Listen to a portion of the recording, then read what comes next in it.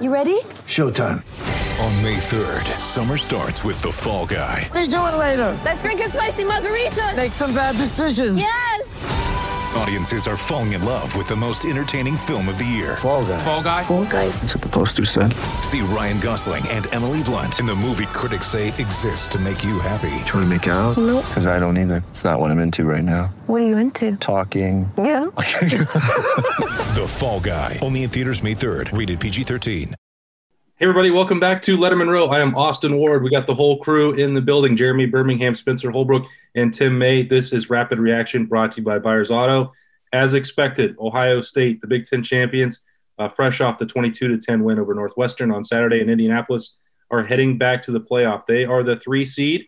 They will get their rematch against Clemson. Both of those things, which they desperately wanted, obviously. A little bit of a surprise just with where they are headed. We anticipated that game would be in Dallas, but the opportunity to potentially give Alabama a home field advantage against Notre Dame tipped the scales. So instead, the Buckeyes will be in the Sugar Bowl, another place where they've had some success in the semifinal.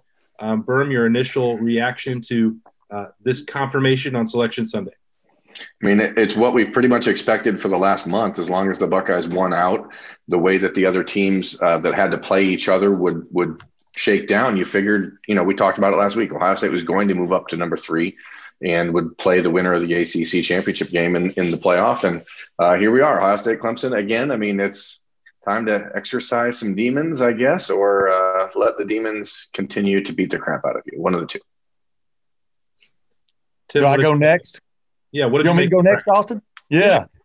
I'm not, the only surprise is the fact that, like you said, they're not, but the Rose Bowl is not the Rose Bowl this year from the standpoint of where it is. We all expected possibility of them being in the Rose Bowl against Clemson if, in fact, the Rose Bowl stayed in Pasadena.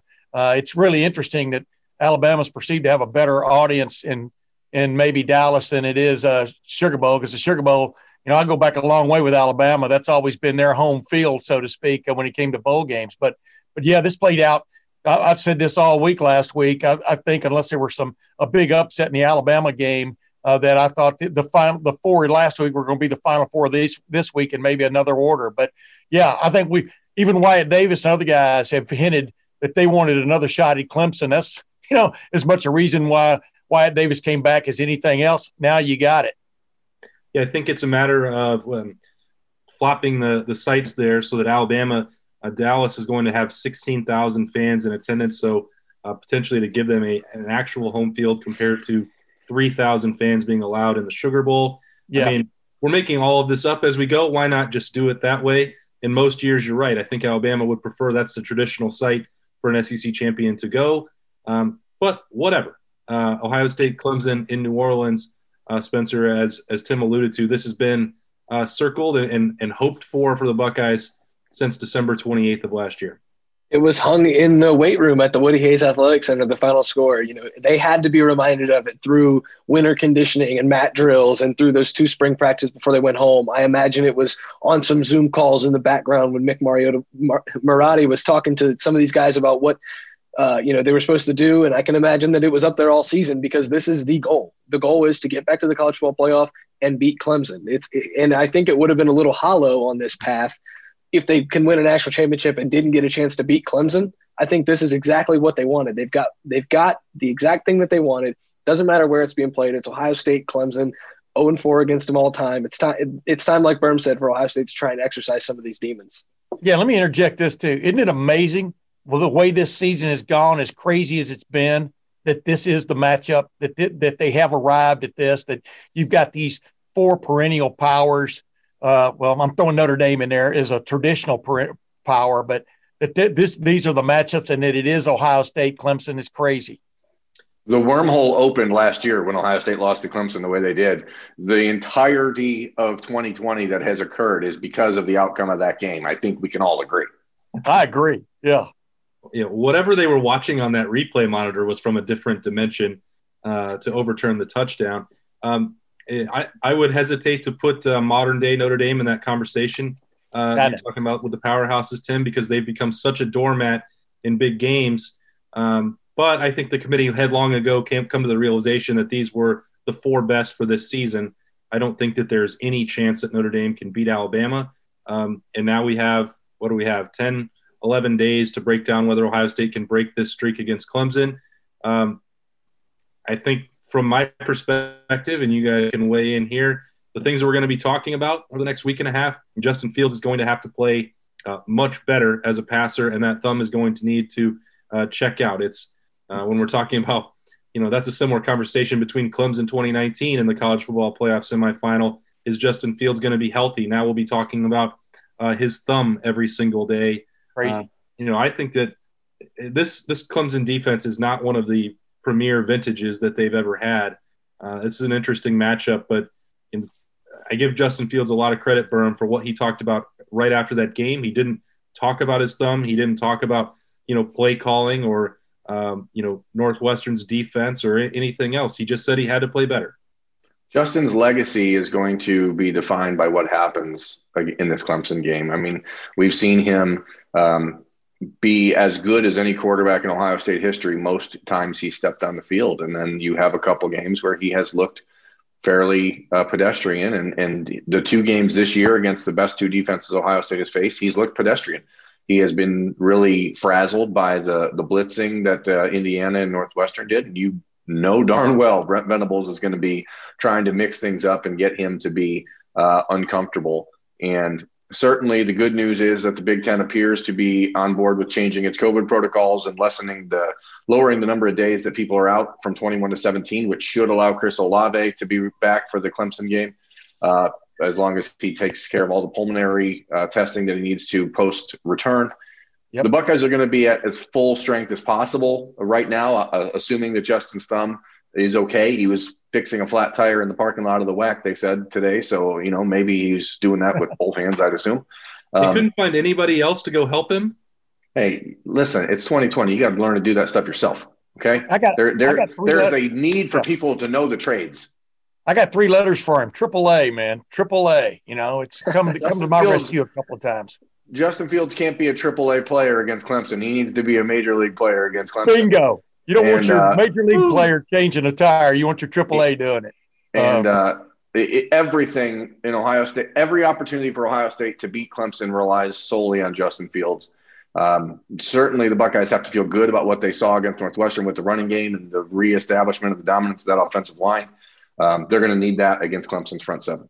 I agree 100%, but and what we're saying here, it's the rematch, but it's not the two same teams, including Ohio State. Ohio State got beat last year. Yeah, but the call that was reversed, but also the fact they gave up 3 huge plays in that game when they had done a good job of keeping that from happening earlier that year, earlier in the season. That's why they got beat. But these aren't the same teams that we saw take the field a year ago, except in uniform. And Ohio State defense, in my opinion, like I said in my bold prediction on this site, on LettermanRow.com on Friday, the Ohio State defense, I think everybody left the stadium saying the better defense on Saturday in Indianapolis was Ohio State when the dust settled.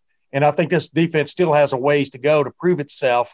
But I thought the 2 best defenses on the fields yesterday of the top 4 were Clemson and Ohio State. And so, we'll see where this goes. I just think this just oozes with pregame and Dabo Swinney basically alluding that Ohio State probably shouldn't be considered in the top 4. That just adds to it, in my opinion. Yeah, Spencer, I doubt that Ohio State needed any extra motivational fuel to break this streak against Clemson and after what happened last year. But there's Dabo running his mouth anyway to give it to him. Yeah, you've always got a storyline when it comes to Dabo, especially when he's trying to talk about Ohio State. He's always got something to say about the Buckeyes. And I think he has something to say about everything, let's be honest. Yeah. I mean, yeah, for sure. But when it comes to what we pay attention to, it seems like every time you need a quote from a different coach about Ohio State, Dabo's just there to give one to you and to give you a little bit of motivation. I think this is going to fuel the Ohio State team. I think you're going to hear a lot about how Trevor Lawrence is going to carve into this secondary. I think that's going to fuel the Ohio State defense. You're going to talk about Travis Etienne against this run defense, which is going to be an awesome matchup to watch. It might be my favorite thing to watch on this field. You're going to hear about Justin Fields struggling against blitzes. That's going to fuel this team. And then, of course, Dabo is probably going to say something in the next 10 days that makes Ohio State a little angry again. So no shortage of storylines here. Super excited to dive into this. I just can't wait. It's going to be awesome. Hey, they always have time for war, playing Michigan week, time for war. you just need to have Dabo running flapping his gums, playing over the loudspeakers in the WAC. Yeah. For the nonstop, I would want, if I was Ryan Day, I would have my players going to sleep hearing Dabo, not Gabo, Dabo Sweeney's voice for the next 10 days. I would never stop letting them hear his voice. Gabby Dabo, is that what you're trying to say? I think that's what you're trying to say there. Yeah, I mean, former walk-ons always seem to have a chip on their shoulder. Go ahead. And ESPN has already reported, Berm, that the Big Ten protocols will change from 21 to 17. You referenced that with potentially some players who missed the Big Ten championship game, including a wide receiver. We'll see exactly what that means for the Buckeyes. If somebody tests positive between now and then, that will not help. Nope. That cutoff would be what? It would have been Tuesday of this week. So we'll see exactly what that means for the availability report moving forward. Ohio State will still have to take those daily tests. They'll still have to be careful over the next 11, 12 days to avoid adding to that unavailability list. That's still been pretty sizable and, had numerous starters on that list again on Saturday for Ohio State to deal with. Kevin Warren since we haven't got that directly confirmed by the Big Ten, Kevin Warren talked with me on Friday, suggested that was coming. Ohio State was expecting 17. I don't really understand why that's still the number. I guess it's still 7 days for the heart screening, but that is better than what they had before. Yeah, you know what I was told, because I tweeted that late last week that was probably going to be the case. And the reason I did that was I was told that it's more of that they can get in a quicker read on whether you got myocarditis. The Big Ten's the only one, I think, of the major conferences that actually, demands that you have an MRI for the myocarditis thing, which can show whether you have it or not immediately is the way I was told. And I think they've shortened that part of it. I think their reacclimation part is the part, we've all kind of struggled with. But when you heard Josh Myers talk about that, where he wasn't allowed to do anything for 10 days while he had it, that reacclimation kind of makes a little bit of sense. Don't you agree? Well, Berm, you took notice of Josh Myers walking off the field last night.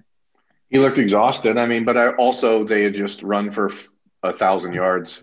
Yeah. And so, I could have been that, but he definitely I'm just watching the celebration on the field. There was certainly just exhaustion, and he looked particularly more winded than other guys, but I may have also just been spotlighting him at that moment, and it could have been a look of just like, holy crap, we just won this game when we maybe shouldn't have. So I was 6,000 yards away, so who knows? Yeah, can I throw something in real quick? I've been watching Ohio State football now for a very long time, especially the way the right side of the offensive line took control yesterday.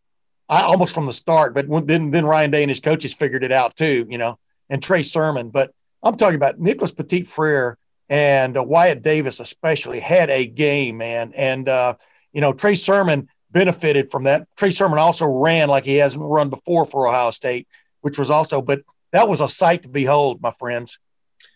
That's how you win 4 consecutive Big Ten championships. Ohio State did that on Saturday. The very next day, they, as expected, punched that bid back to the college football playoff. They will play Clemson in a 2-3 matchup. It will not be in the Rose Bowl. Neither will it be in Dallas. It's back to the Sugar Bowl. Buckeyes, Clemson, another round. Ohio State trying to get revenge. Not going to call it a revenge tour. Those don't usually work out that well. That's Jeremy Birmingham, Spencer Holbrook, and Tim May. I am Austin Ward. This has been Buyers Auto Rapid Reaction. Stay with us for full coverage heading into the Sugar Bowl at LettermanRow.com.